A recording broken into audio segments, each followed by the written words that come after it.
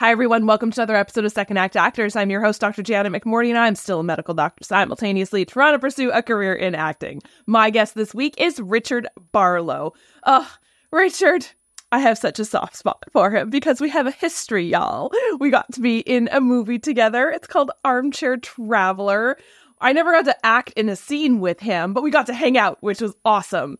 And he is now directing, producing, doing so much amazing stuff to enhance and amplify the film industry in Northern Ontario. It is so exciting. So he is a first act actor. He went to theater school, but then quit that, got the old 9-to-5 government job, and then said, wow, this is not what I meant to be doing. We have a really emotional conversation about why that occurred. I'm really excited for you to hear it. And now he is acting, producing, and directing, making films, doing the thing, making the art. And I am just so excited for you to hear his story. Please enjoy Richard Barlow.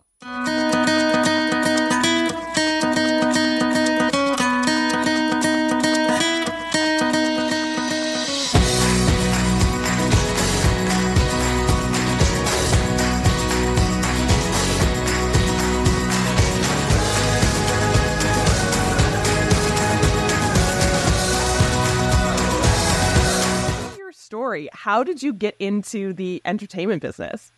So I feel like I'm kind of like cheating on this on your podcast because I'm like first act actor, then intermission, second act, other things, and then third act back to it again.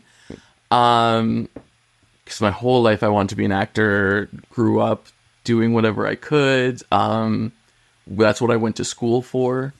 Was acting, and a lot of it was stage. I dabbled a little bit in film, but a lot of my experience was stage. And then I don't remember the year, but I kind of fell out of it and kind of gave up on the dream. And then there was a chunk of time where I just wasn't doing anything. And then a few years ago, I was like, okay, it's time. Anything else that I'm doing doesn't feel right. So it's time to get back to it and try again. And at that time, I kind of started taking a different approach to it. Because I think the reason I fell out of it was like, I hate auditioning. I hate doing audition after audition after audition and maybe booking one small thing. In a good year there may be a couple roles, but there are years where it's like, yeah, I got one liner and that was it. So when I came back to it, I was like, I'm gonna do my own thing. And that's kind of how I got into like producing and directing and writing as well. I mean, I've always kind of written, but like just started making my own films because I was like, I can put myself in my own stuff. I don't need to audition for that. I'll write the roles I want to play. And then I really found a love for behind the scenes, for the producing and directing aspect of it. Almost that I'm now doing that more than I'm acting, but still writing parts for myself when I want. That's awesome. I think, and I want to go back to kind of the early childhood days, but I want to just ask you quickly, because something you said just really, really resonated with me. We hear it a lot. We in the industry hear it a lot, right? Make your own stuff. Cast yourself in your stuff. Create the roles that you want. We hear it, but it's really hard to actually do it. You actually did it. Like, what was that? Was there something that kind of allowed you to get up and over the hump of somebody saying, create your own stuff, Richard? And you're like, okay. And then you actually did. Because so many people don't. And I'm not saying that in a negative way about people. It's just really hard. Like, what's the secret sauce? I don't know what the secret sauce is. I'm kind of stumbling my way through everything. And it just kind of, luckily I seem to be stumbling forward. I think for me it was, because I did hear that all the time, even like before when I wasn't doing it. And there was that element of, okay, great, you say I should do that, but how? When? Like, what do I do? So in like my first time of acting, I considered it, but I never really, kind of like a lot of other people, I didn't do it. And for me, it was just, I was frozen in like, what, how? And then this next kind of time around when I was like, okay, I'm actually going to do it. I needed to think of like, okay, I know how to act. I've taken years and years and years of classes, and not that like you ever stop learning how to act. You should always be taking classes or workshops and stuff. But I was like, I need to focus my education on how do I become a filmmaker? Because it's easy to just turn a camera on and film yourself and write a script. I mean, not that it's easy. It's hard to write a script, but like almost anyone can flick the camera and start recording themselves doing things. But I was like, if I want to make legit films for myself to star in, because I don't want to just keep recording myself, setting up a camera in my basement and recording myself doing a monologue. I want to make films and be an actual character in a world and create a film.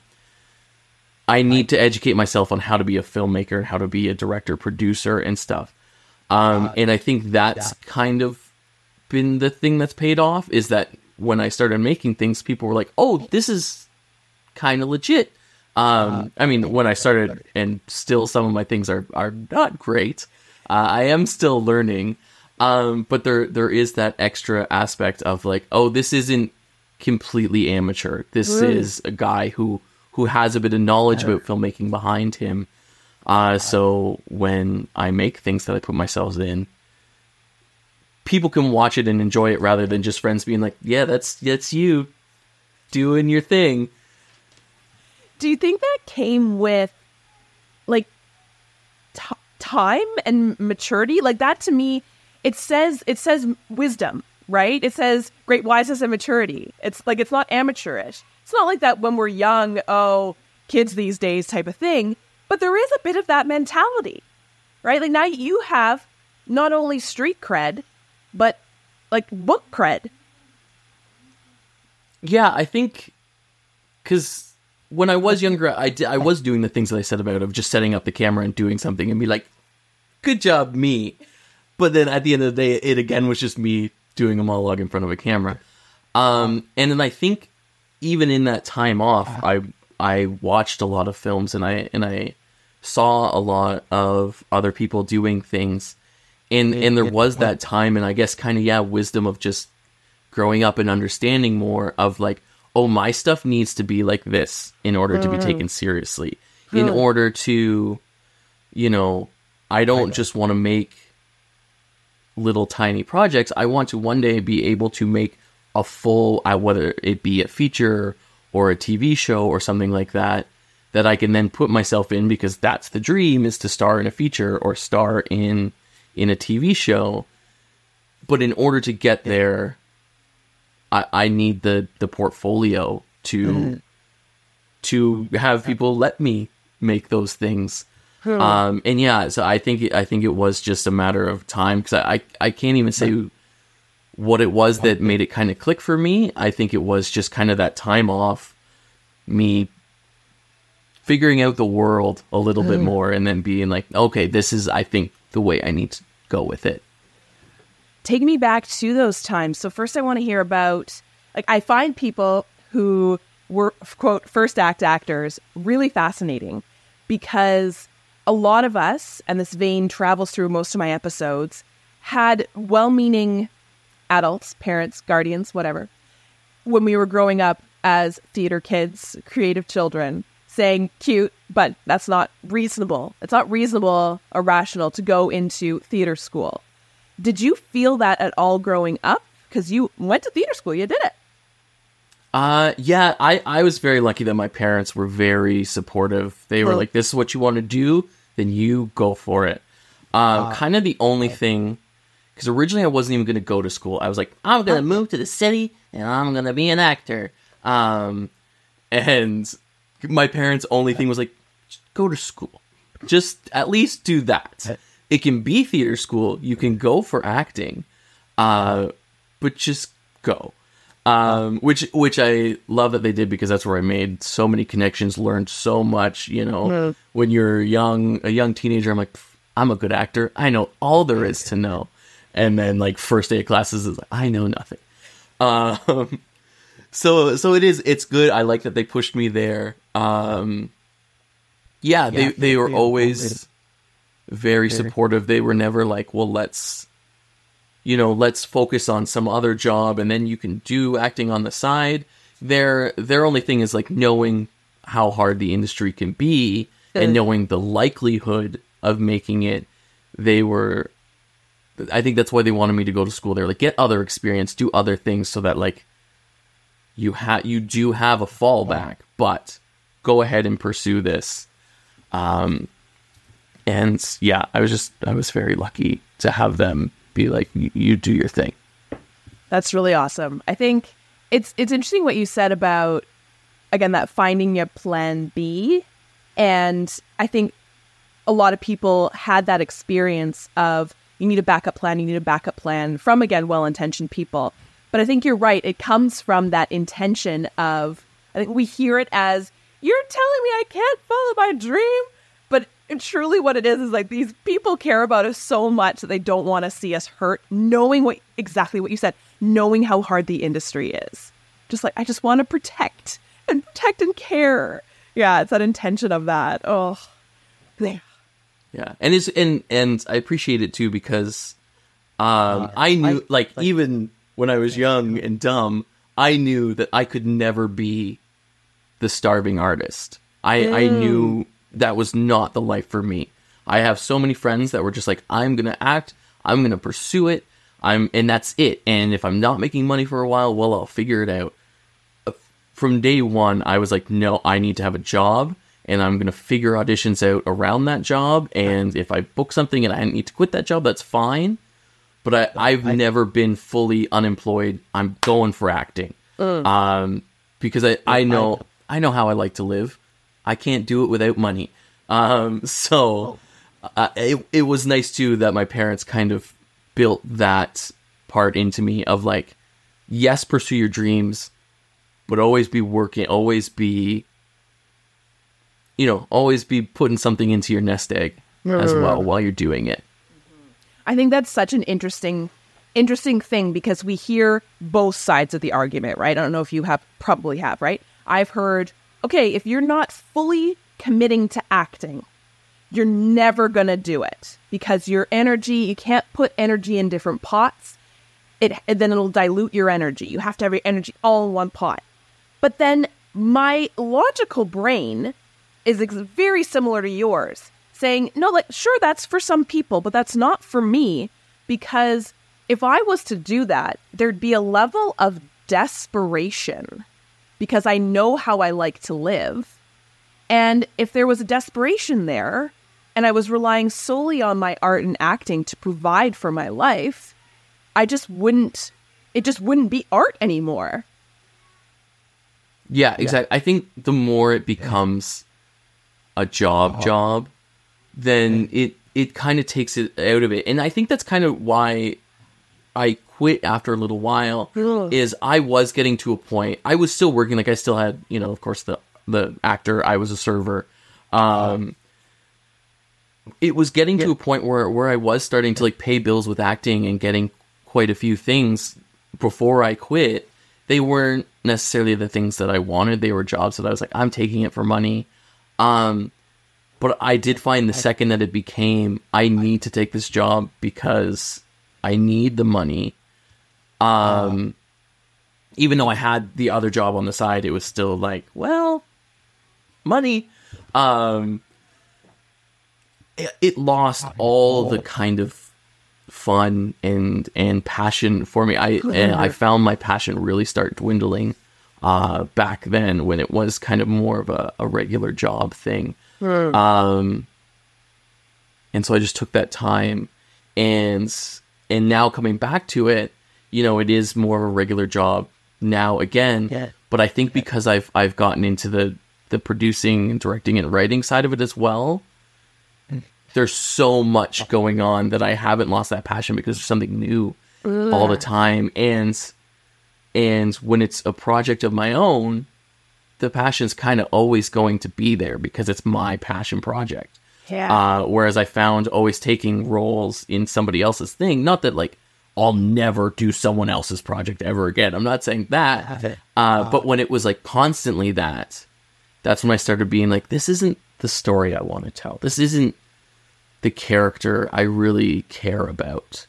This is me taking a paycheck. And so I started losing that, and that's kind of one of the reasons why I slipped out of it for a little while. And now being back and doing my own stuff and keeping that passion alive. Now I don't mind doing other things and other characters and stuff because the passion is back, and I keep the spark and the flame going through my own stuff, that it carries me through doing other projects that aren't my own passion projects. And I think as well, seeing how it is on the producing and directing side, I can then appreciate someone else's passion project even more, because I know what it takes to make it and to pour your all into it. So not that I didn't respect that in the past, but I think now I just understand it more. So I'm like, I can bring more passion to someone else's project because I know what they're putting into it. Oh my gosh, that is so interesting and powerful. I think, like, it's funny, I was having this conversation with somebody yesterday who's gotten into producing and writing, et cetera, et cetera, et cetera. And they were saying something very similar, that they didn't even realize how much we as actors think we're like the center of the universe in a project. And as soon as you get yourself out of the self-absorption of that and you see everything else around you building this masterpiece, the appreciation you have fuels your work as an actor. And it's, I hate to use the word humbleness, but maybe that is it, right? Like, you get a bit of humility about your work because you're so much more, again, great wiseness and maturity about what's going on in the world. Exactly. Yeah. And I think, not that I never want to like belittle actors or anything like that, but yeah, stepping back, now I see some actors and still have friends who are, very much just the actor, and that's all they want to do. And that's fine. But they still sometimes talk like they are it for that film. They're the only thing that's needed. And I'm like, oh, you have no idea. The actors make the movie. Like, not that you're you're not the smallest cog in this machine, but you are the exact same size as all the other cogs that are working. And there's this, I don't want to call it ignorance, because they don't, like, you don't know what you don't know. You've never, many actors haven't been behind the scenes in that way, so they don't know. But yeah, it is just funny. It is funny, I think, to see some actors still thinking that they are like, I am this film, and it's like, oh, there are so many parts that you have no idea that you would not be here on this set without those things. Mm-hmm.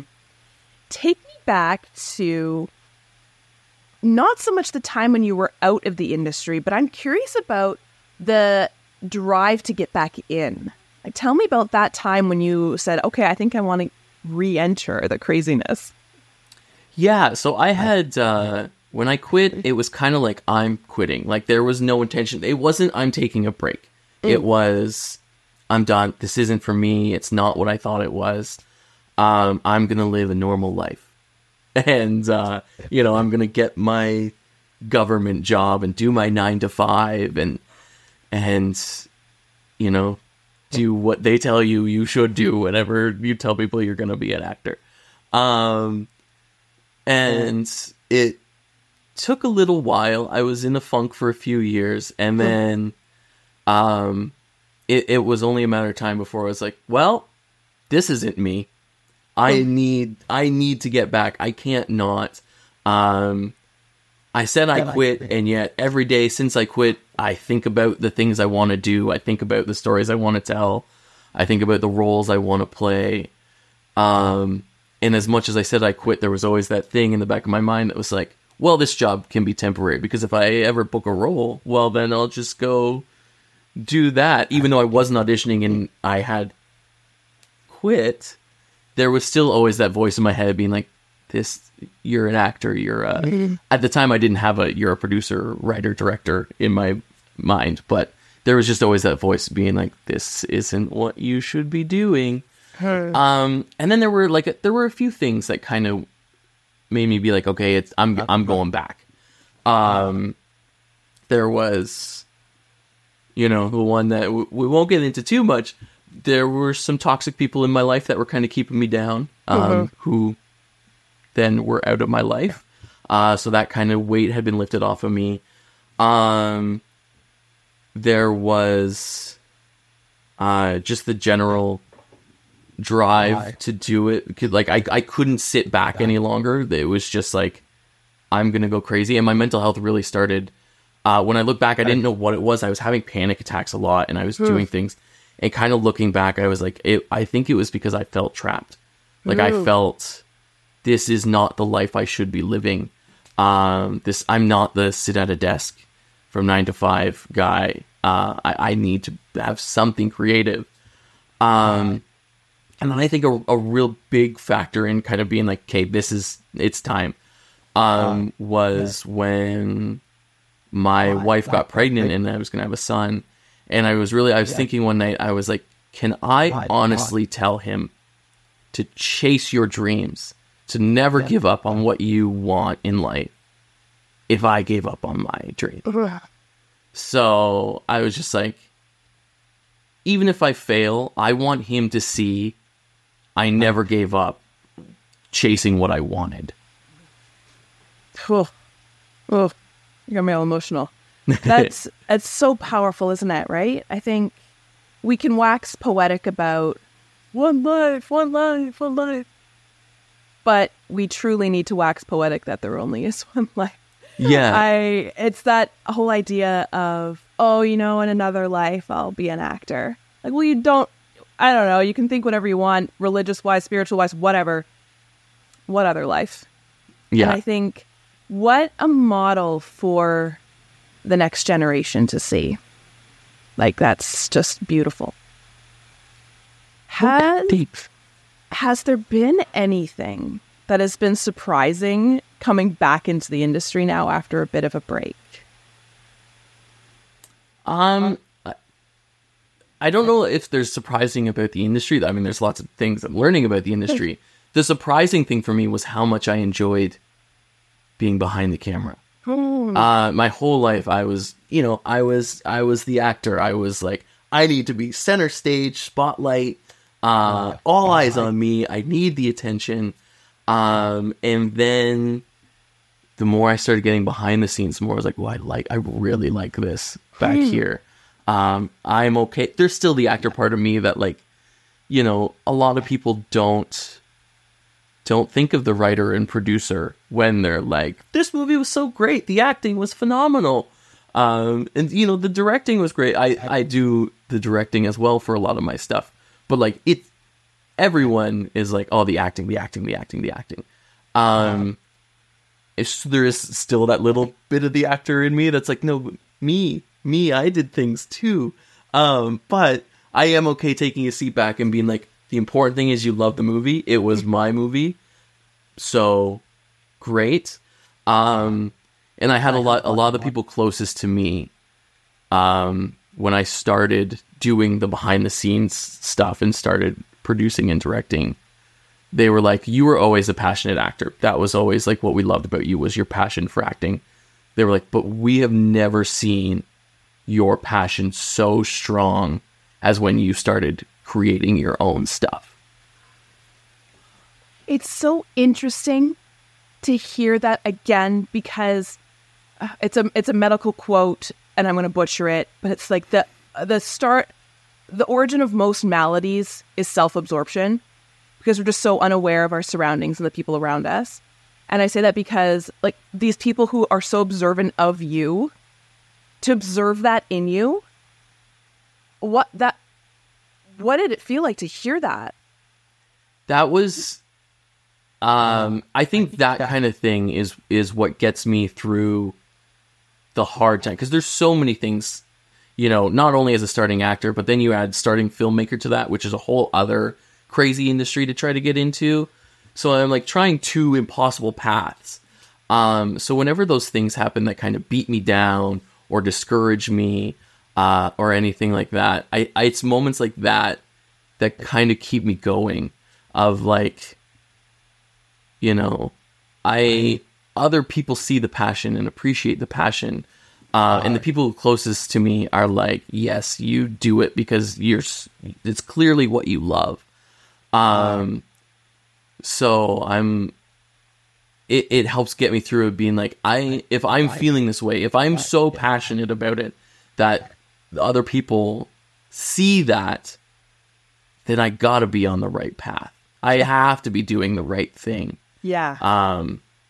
Where it takes me, I don't know what that path is, but like, I must be on the right one at least. Yeah. Well, and I think it's so interesting because we are very self-absorbed, but so is everyone else around us. So when other people around you who are self-absorbed, we all are witnessing that and comment on that, like, you know, it's not just you're passionate enough that these self-absorbed people are seeing that. Like, that's so, how cool. What great people. It feels great to hear stuff like that, because I know when I'm around passionate people like that, they can pull me out of my self-absorption. Yes. It's like, man, this person lights my fire. Like their passion gets me passionate, it gets me revved up. So if I can be that for other people, amazing. Yes. Heck yes. I think that in and of itself is, I think, the core in any industry, sure, but especially in the entertainment industry, and especially in Canada. And I'm going to go even narrower, knowing you're in Northern Ontario, especially in Northern Ontario, when it's these small industries that are fighting against juggernauts of, in your case even, Toronto, LA, New York. We can't be anything else but hype men for everyone else in our little industry, because otherwise it will just not happen. Exactly. And kind of like, to that point is sort of what I've now started doing. Like, I started my own production company a little over a year ago. And the whole goal of my production company is, okay, I love that the North has been a great service industry for so many great projects. Let's start having some homegrown stuff. Let's start producing our own stuff here. I want the community to know, if you're from here, a lot of people, when you're from somewhere, that's where you want to be. And especially up north, like, we're 4 hours, 5 hours away from Toronto, depending on traffic. So like, it's a long enough way for people to just pick up and move, especially like for auditions. You get, like, I've had callbacks where it's like, my callback's 10 minutes and I spent the 9 hours today driving for that. Yeah. So like, I want the industry to grow here, not just as a service industry, because when it's a service industry, they already cast everything before they get here, and then they come here and it's like, here's a couple small roles that we left for locals. And I want, like, no, like, let's have a full industry here and not just a service industry. And that's kind of my goal, and kind of always the way I put it is, I want film to be just as accessible in our community as any other one of the arts. Because like, you have community theater, you have music everywhere. If anyone in the community is like, I want to get into theater, there's so many places they can go to kind of do that. I want to get into music. Again, so many routes they could take within our community. I want to get into film. Good luck, because these big productions that are coming up here, they're taking experienced people. If you don't have experience, so they have the money to bring someone in. So like, how does somebody, without traveling all that way to go to film school, to go to all these things in the big cities that are far away, how does somebody just dip their toes into film? And so I'm working with some people and trying to develop some, I'm not starting a film school, but trying to develop some programs of like, are you interested? Okay, come test it out. Come be on a small set and learn what that's like. And then from there, if you're interested, then it's not as big of a move if you want to go down to Toronto or somewhere else to go to film school. But to make that decision without having any sort of experience or knowledge, it can be daunting for people. So I want to try to build up. I want to make big projects myself, of course, but I also want to keep a small kind of community film base that people can come and learn. Because then it also, like we said, when those actors when they're like, make your own things, and there's that freezing moment of like, but how? I kind of want to be somewhere, be a hub that those people can come and be like, show me how to make that first movie. Once you make your first one, then it kind of is easier to roll along. But thinking about how frozen I was for so long, that not being able to make my own stuff, I'm like, if I had somewhere to go that wasn't like, hey, give us thousands of dollars, give us this much time, give us this, you have to travel this far away from home to do it. If there was something more local where I could have just gone and been like, how do I do this? I think my career would have started way earlier had I had that. So if I could kind of be that for other people, that would be golden. That is it's inspiring. And I think what I really love, especially as someone who came into this later in life, as all of my listeners are basically, what I find in this industry is, and again, I know this word gets thrown around all the time, the word gatekeeping, but it's so hard to get in without being scammed. But it because there are so many gatekeepers, it's like, I can see everyone playing in the playground over there and I want to get in, but I can't. And what I love about what you're doing is you're getting rid of those gates. It's saying like, yeah, it's not like there's a gatekeeper with malintention saying no one's allowed to play. It's just everyone, I don't know, no one has the, I don't know, time or energy, who knows. But there's so many people who I think want that, as you said, and hell yeah, bring people, especially from non-urban centers, to learn how to do this. Hell yeah, I love this. Yeah, gatekeeping is tough, and it's tough with acting, and then like filmmaking is a whole other. Oh, I can imagine. Like, I thought acting had a lot of gatekeepers. Filmmaking has like bigger, stronger gates. And yeah, I think, you know, some of my passion and drive is a little driven out of spite.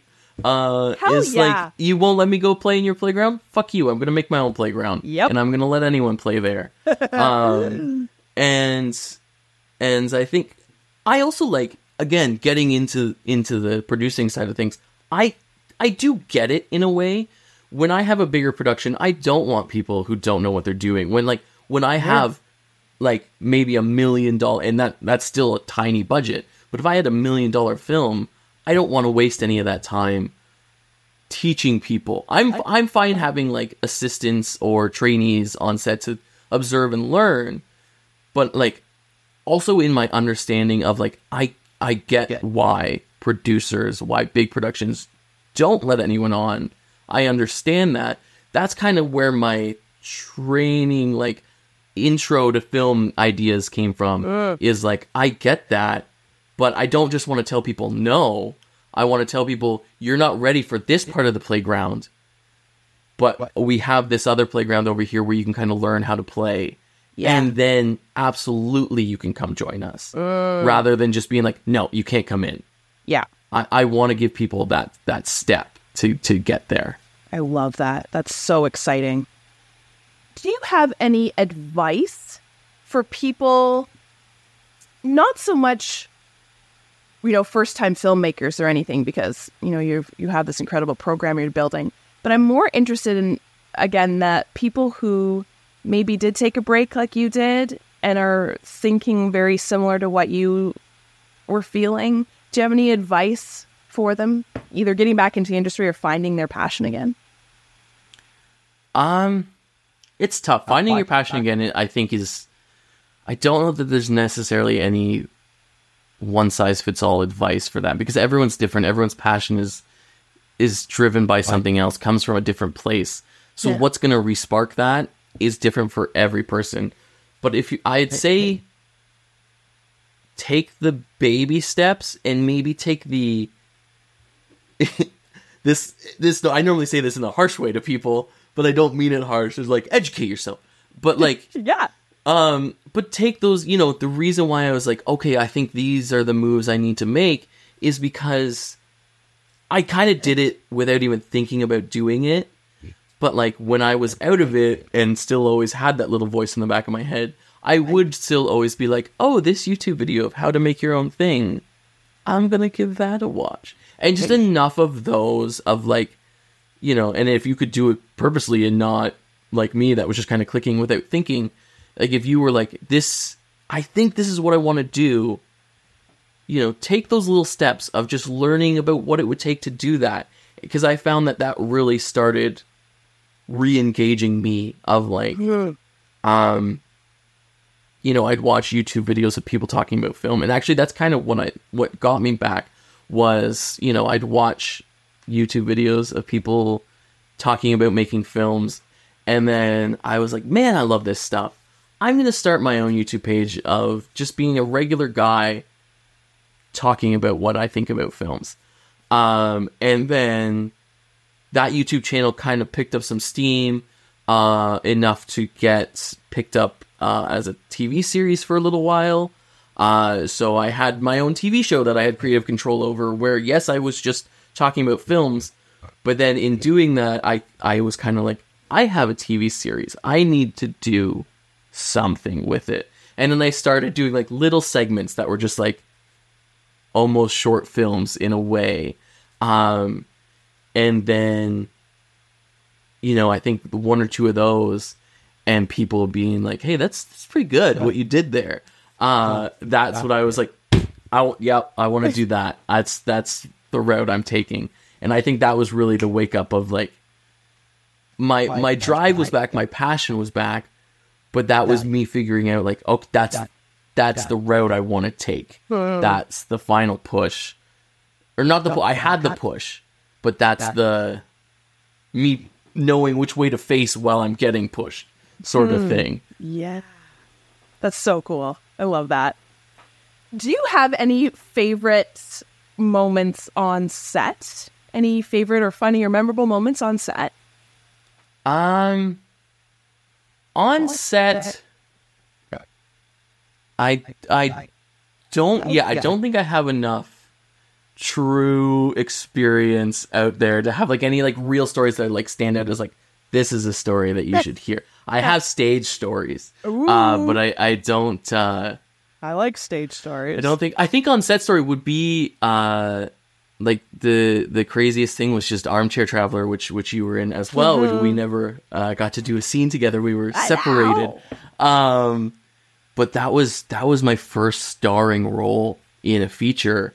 So every day was crazy on that one because it was just like up until that point I had done like I have a scene in something with a few lines, but this is like every day I'm getting there and it's like it's you got it, especially that film like what the film is it's a lot of just me.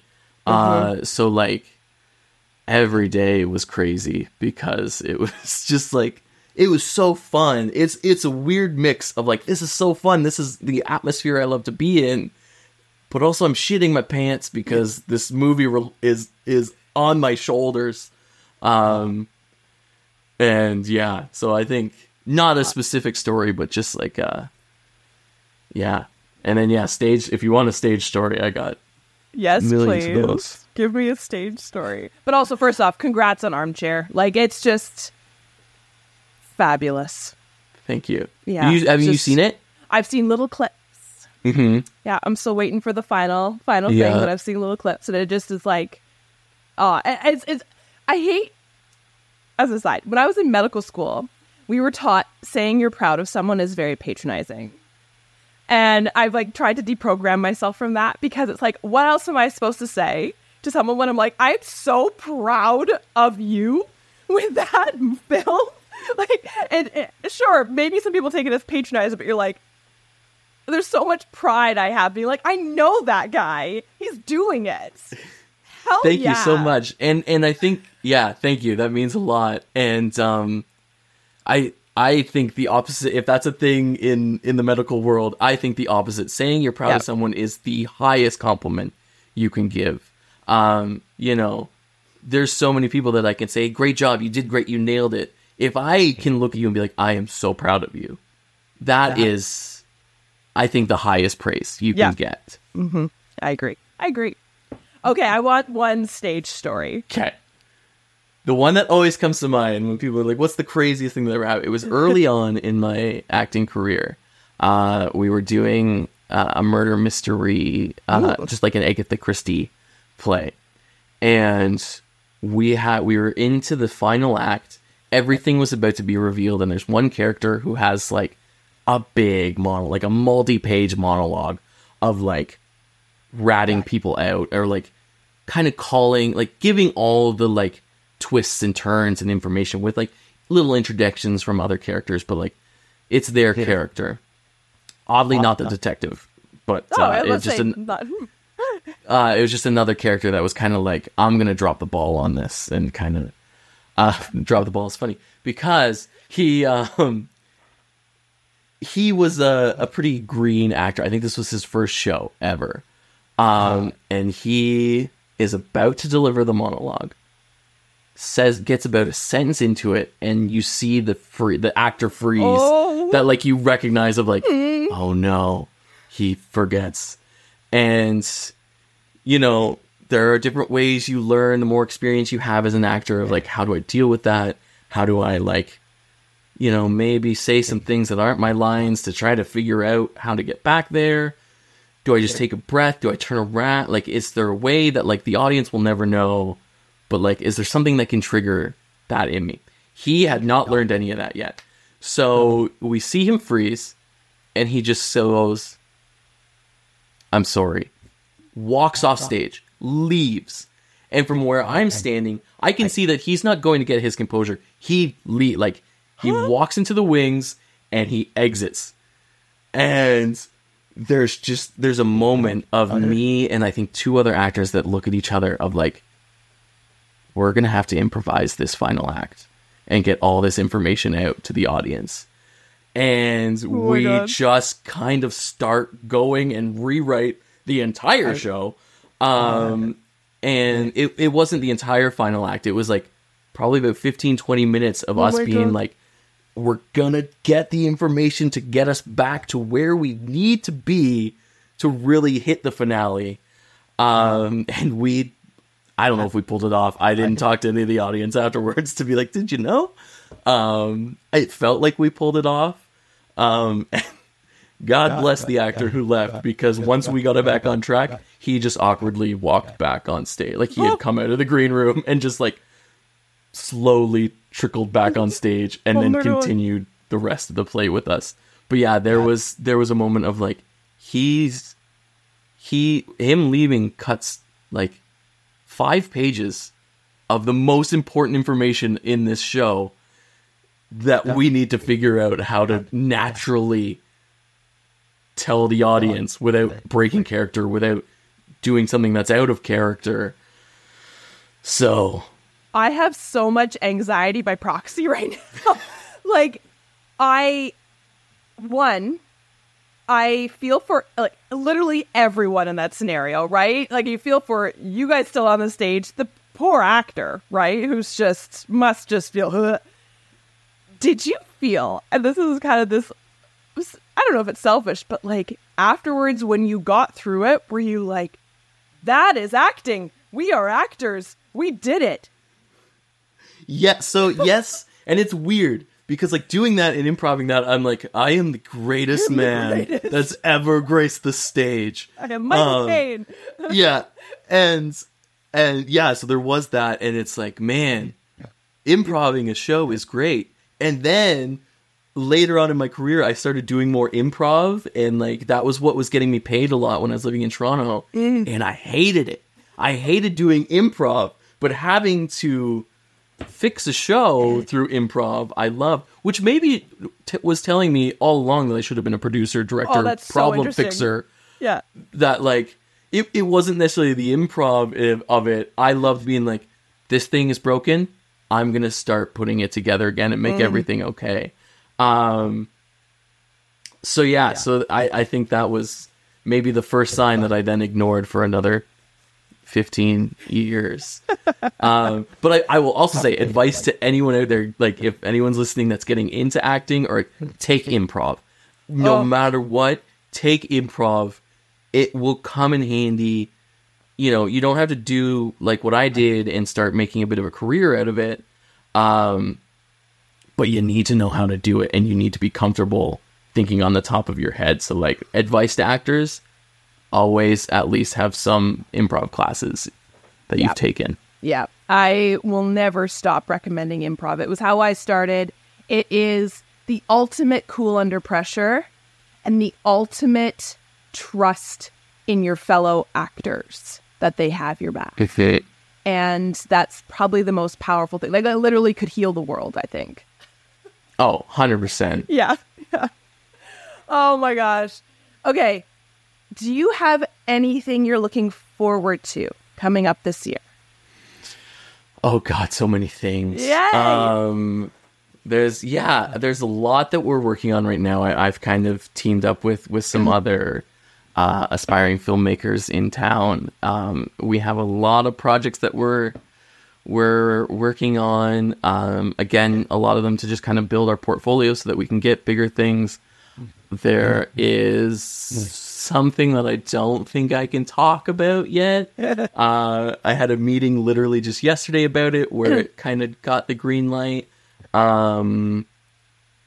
So stay tuned for that. I can't really say much about it. But yes, I think there's a lot in 2024 that if all goes according to plan, 2024 seems to be kind of the leaping pad of like, okay, 2025 is hopefully when it's like, this is what I do now. This is not just me trying to start again and take this new path. It's like, no, I'm not on the path anymore. I'm on the road, if that makes sense. I don't know. No, totally. Like it's the train is going and we'll keep going. It's left the station and we'll just chug along. I think so many people, especially newer aspiring actors, have, I'm just going to say it's kind of rude, delusions of grandeur and the speed that which they think they need to be going. And I think a lot of it comes from sheer panic of feeling like they're behind the 8 ball and need to rush to catch up, especially older actors. But I think it's truly that slow and steady wins the race, and you just keep building and building and building. Like you were saying, you start with your shorts, you start building your repertoire, your reputation to get yourself where you need to go, and know that it'll happen. Because I think so many people get discouraged. They'd see 2024 as a leaping pad, like you said, for 2025, being like, no, I want to be there now. Mm-hmm. Yeah. That was something I really had to work on with myself, is I've always been very like, well, this doesn't happen immediately. Is it going to happen? And I think it's probably one of my biggest challenges in myself is telling myself like, slow down. It's okay. We're building towards it. Yes. I always said, I think from, I don't know, that being a teenager, maybe even earlier, that like by 25, I'm going to be a fully working actor. Like that's when and then I think 25 is, I think, the year I gave up. And now I don't put an age on it. I'm not like by 35, I'm going to like it. I don't have that. But there is still, especially as you said, with older actors and doing this in kind of like a later stage in life, there's so many people that I'm like, man, you're 18 making films. I should have started when I was 18, and now I'm so behind. And this producer on this project, on this big project that I worked on, is younger than me, and so it took them this amount of time to get there. Well, that means I'll be this age, but by the time I get there, and I kind of need to get out of my head with that of like, that's okay. It's okay that like, you just got to look at things like Morgan Freeman getting his first role when he was like 50 or something like that. Like, there's just always those reminders, but there's always that kind of like ticking in your head of like, well, I'm not getting younger. Mm-hmm. I don't know if you've seen the movie on Netflix, Tick, Tick, Boom, with Andrew Garfield. No. But I've heard of it's it, the though. whole, yeah. It's the whole thing of like, the title Tick, Tick, Boom is because he hears this ticking in his head of like, I need to do, time's running out. I need to do it. Mm-hmm. I mean, in the movies about Jonathan Larson, in his case, he did because he ended up passing away really young. But like, I get that whole movie. I was like, this is, you are putting into words what's constantly going on in my head. Yeah. Of like, yes, I need to go slow, but also hurry up. Mm-hmm. Well, and I think, time is ticking away. But it is while you are doing it. You're doing the thing. And I know I'm guilty of this as well, too, of looking at my past and saying, oh, if only I had done this, I'd be so much further ahead. But I can't remember who, I think it was Jesse Griffiths, the casting director, who really like rocked my noggin and was like, all your past experiences never go away. Like, that has built you into who you are right now. And that makes you so unique compared to the 18-year-old who, sure, looks on paper and looks to society like they're this revolutionary success. But everything that you've done, including the break you did, including acting, including everything you've done, being a server, everything, is the building of your foundation up until you hear who you are now. And thank God that happened. Yeah, I couldn't be doing what I'm doing now without all the various bits of knowledge that I picked up along the way. Or I would be doing it, but I wouldn't be doing it, only time will tell if I'm doing it the right way now. But I definitely wouldn't have been back then. Yeah. Yeah. Do you have any final words of wisdom or advice? I feel like we've touched on a lot of it. Oh my God, it's been pure educate gold. Yourself. Yeah. Take your time. All the things that we've been talking about is what seems to be working. Of like, it's okay to jump into something head first because you get that experience. But know that if you jump in head first, you're probably gonna bonk your head. So it's okay to take the time to educate yourself and start dipping your toes so that you really know how to handle the waters. Because I think a lot in the past of what wasn't working and what was discouraging me was the rushing into things. So I think the word of advice is take your time and really plan out your steps carefully and do the work to know where you should be stepping, when you should be stepping there. Because it's also, now again, also being on the producer side of things, if you go to a producer without having done the work and think that you can jump in, they don't like that. There are people that have come and been like, hey, I am semi-interested in this. Can you give me the biggest role on set because I think I deserve it? And I think, please, one day, yes, but do the work.